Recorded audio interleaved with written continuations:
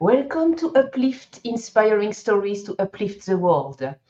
I am Gemma Serenity Gorokov, your host, and today we have an exceptional guest. Let's welcome Kyle Jetsel. Hi, how are you, Gemma? I'm doing good, thank you. How are you, Kyle? I'm doing good. So, Kyle sent me a message with a short version of his story that I really thought would be worth an actual episode. So let's dive right in. Can you please tell us a little bit about your story, Kyle? Yeah, so in October of 2021, my wife of 30 years passed away suddenly, leaving me with six kids. My two middle sons are on the autism spectrum. And I knew this we had worked hard to create a happy family. And my wife was obviously a huge, huge part of that. And so I knew that this could cause irreparable damage to our family and to me and to my kids.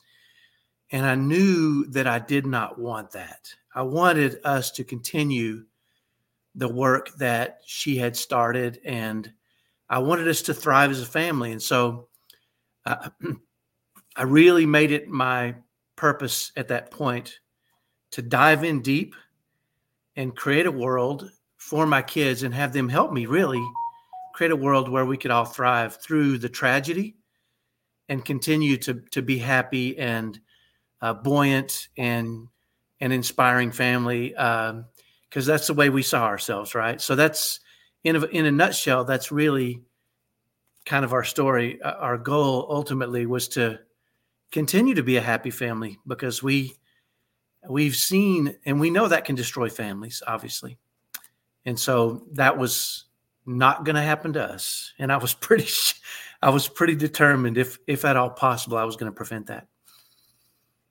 Yeah, that's I mean, six children, two on the autism spectrum. And now mom is gone. Whoa, all right. So yeah, I mean, we only knew a handful of fathers who go through that experience with that many children, and um, and it's really not easy. And that also means that through your grief, through mourning her, through loving her more than anything else, it's like, okay, and now I have to be a guide for my children to help them heal when I'm healing simultaneously. Is there any healing possible from losing your mother, especially when it is a good mother? I don't know. Yeah, and I immediately um, immediately I started studying. Okay. Yeah, and I think that would help me through the grieving process. Mm-hmm. And 2 years later, I'm still grieving, right? And I'm not sure how long that may last forever, but I think one of the mistakes that many of us make is when we face a tragedy, we let the storm overwhelm us and our minds start spinning into places where it's tough to escape. And so, raising two kids on the autism spectrum, I had faced some pretty serious challenges before we had as a family.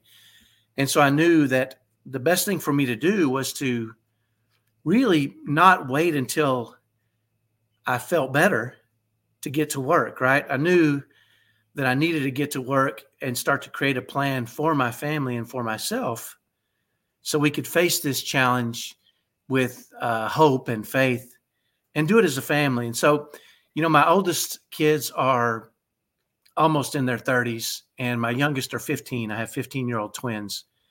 And so they're all old enough to understand what was happening and understand that. And we talked about this. This does destroy families. That's a possibility. Yes, it does. We have to consciously decide, how we're going to write our story moving forward. And the best way to do that is to learn from others. We knew we weren't the only ones that this had ever happened to. And so a lot of people out there have have written their stories and talked about the mistakes they made and the things they did right. And so we thought, why not find those folks that we can model and follow their behaviors and their processes. And ultimately, I think the thing that was most important for us was having a plan and sitting down as a family and saying, okay, we can go into mourning for a month or a year or 6 years or 10 years, and we can spin out of control and we can let this become, our identifying factor, or we can say, we're going to write out our plan and we're going to talk about how we want to approach this as a family, how we want to mourn her with love and really remember the good parts about her. And certainly there's going to be tears and there's pain and suffering involved. Mm-hmm. That's only a small part of it, right? We feel blessed that we had my wife and mom. We were married for 30 years. Look at that too. And that's a blessing, right? And so there's a lot of ways you can look at tragedy, but we decided we were going to write the script of our own movie, right? And our movie was going to be a triumph over tragedy. And that's really what we did as a family, is sit down and talk about it, design our lives, how we're going to do this, and really not let our emotions and our minds spin out of control down a bad path. So I'm going to ask you a very practical question. I understand that choosing to not let your mind spin out of control. I mean, I have gone through quite a few grief and tragedy, but it's a harder thing to do when you feel your mind going crazy and sending you signals and thoughts that are completely unhealthy and not even true. Right. How did you take back your own power on your mind and your thoughts so that you can actually handle that and be a guide for your children? What a great question. And it's interesting you say that, because that was one of the very first things we did. Was we realized that it's natural for bad thoughts to enter and try to, and it's hard to dispel those. Mm-hmm. And so we created a little strategy as a family, and you can see on my wrist, I've got a little wristband. Yes, I see that. And on this wristband, you can't see it, but it says WAIT, W-A.I.T on there. Okay. And what that stands for is, what am I thinking? What am I thinking? Look at And that. what we did was we got these wristbands. All of my kids wear these. And what we want to do is consciously throughout the day say, what am I thinking? What am I thinking? And we want to catch ourselves in unproductive or unhealthy thoughts. Because if we can catch ourselves early in those unproductive or unhealthy thoughts, we have the choice to change them, right? We do.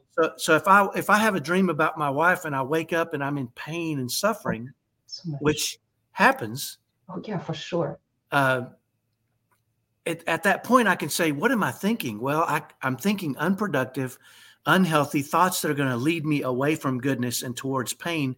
What can I put in my mind now? What thoughts can I replace those with? And maybe those thoughts are just things about some memories of beautiful things that happened in our family, or they're the thought of gratitude for having her for 30 years in our lives, or how do we make her proud? So the idea is to catch yourself in those thoughts, right? What am I thinking? And say that constantly throughout the day so that you catch yourself, because a lot of times our thoughts come and go without us really being conscious of them. And when the bad ones come in and they settle and they really start to grow, we get ourselves in real trouble, right? Mm-hmm. And then we get depressed and discouraged, and we go down a rabbit hole of pain. And so we, as a family, we had these wristbands created, and all my kids wear them.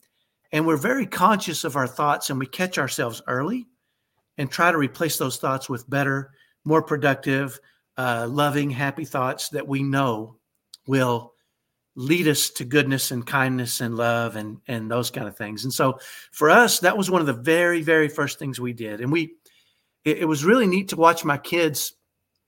You know, the thing about kids is you can't tell them what to do. You have to invite them to do things with you. But really, it was up to me to set the uh, to set the stage and to show them that I could do it, right?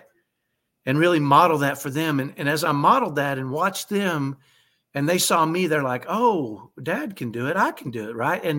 And really, what it did was it created a world where um, there is a time to grieve, there is a time to mourn, but we have decided we're going to choose when that time is. Okay, and it doesn't need to be every day, all day long. You know, my mom, our wife wouldn't, Shelly, my wife wouldn't want that. She would want us to live happy, buoyant lives. And Yes. so, a big part of it for us was to really sit down and create that strategy and Wow. really buy into it as a family and help each other through that process. So, Mhm. I remember a few weeks ago, we lost one very, very loved one, a very, very precious being. And there was all those Christmas tree lighting ceremonies and all kind of things, super joyous. Like it's the most wonderful time of the year. It's like, yeah, really, no, it's not. right. And then we looked at each other with my husband and we said, hmm, would that being really want us to stay home depressed? Or would that being want us to go enjoy ourselves because it's the most Right. wonderful time of the year because it's so beautiful, decorated with lights and lightness and all kind of things. It was like, okay, let's go even though we hurt. Yeah. And I think it's important to identify that those feelings are natural, right? That those feelings are going to happen. It's not as if we can stop those feelings, but a great way to manage those feelings is to recognize what they are. And grief and mourning is real, right? And pain is Mhm, real. It's part of mhm. our lives, but it doesn't have to be the anchor, right? Yes. It can really. I'll share a quick story with you. Right after my wife passed away, she passed away just prior to Thanksgiving, the Thanksgiving holiday, and Yeah, so we are around that time too. yeah, and so I remember I had to go to the grocery store to get a turkey Yeah, for Thanksgiving, yeah. and I had never done that alone before. I had never even bought a turkey. That was something my wife did. And so I went to the grocery store and I'm searching for a turkey, and it's painful because I've never done it. She would have done it. I'm thinking all these things. And then I saw this really cute old couple holding hands and talking to each other. And I remember getting really mad Oh. because I wanted to grow old with my wife. I wanted to smile. I wanted to be what they were with my wife. And I remember just tears flowing down my face of anger. And Mm. my head drooped and I looked down and my hands were balled up in fists. There was fury in me for seeing this cute old couple. And I thought, well, that's not healthy, right? I mean, and so immediately I just left my cart there and I went home and I said, you know what? I recognize what this is and I need to write a new script for what I'm going to do the next time I see an old couple because that's going to be painful for me unless I address it. I know. And so I went home and I thought, you know what? Next time I see an old couple, I want to feel their love. I want their love to feel me. And how can I do that? Well, so the next time I went grocery shopping and I saw an old couple, I just wanted to stop and feel their love and watch them and know that I had that same kind of love with my wife. And then I approached them and I just said to them, it makes me happy to see you guys so much in love. And their faces got they got emotional. Yes. And one of the old lady, she was really old. She said, "Come here," and she pulled me in close and she hugged me so tight. And I Oh. looked at her husband and his eyes were tearing up. And I Mm. thought, this is really how we should be. I should experience there. And so that became my new script. And now, for the past 2 years, anytime I see an old couple that looks like they're in love, I kind of gently approach them and see if it seems okay. And if it seems okay, I'm going to tell them, I love that you guys are so in love. And I've had such wonderful conversations with them. I've had a lot of hugs. We've shed a lot of tears together. And it's really And I think that is what I need to experience.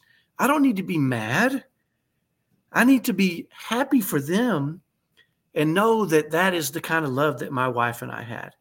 And Mm. what that did is rewriting that script for myself allows me to uplift others and see others and join in the love that they have, right? Instead of being angry and mad and frustrated and feeling like this is not fair. How could my wife not, so there's different ways we can approach things, but I think you're right. We have to see it for what it is, and we have to step away from those emotions a little bit and say, what can I do? What script? What do I want this to look like for myself? And then kind of pre-plan how we want to address those things in those moments. And then once we do that, we can decide to take painful things and make them joyous things, right? And we can do that with a lot of stuff, but it takes a lot of thought. It takes a lot of what am I thinking? What am I thinking? Catching yourself in those moments and realizing we have a choice, Mm. right? We Mm. always have a choice. Maybe not initially, because initially I was just mad. Oh, of course. I mean, I didn't I who didn't would have like? I did not have a choice. But once I stepped away from it and said, okay, I want to have a better choice than to be mad, right? That was Yes, the opportunity for me to change that script and really move in the right direction. And I think that's really how we learn to face these tragedies in our lives and these difficulties, is to say, I didn't handle that well. I want to handle it well next time. What can I do? What steps can I take? Or what actions can I take that are going to put me in a state of love or kindness or compassion so mm, that I can face the world in an uplifted state and in a buoyant, happy state? that's beautiful. Wow. Okay, Kyle, that is indeed a really uplifting and inspiring stories. Yes, indeed, it hurts. But, you know, there is some balance between what hurts and what brings us joy. And it is our own responsibility, as you just taught us, to choose, do we want to let ourselves down, or do we want to uplift ourselves and others at the same time?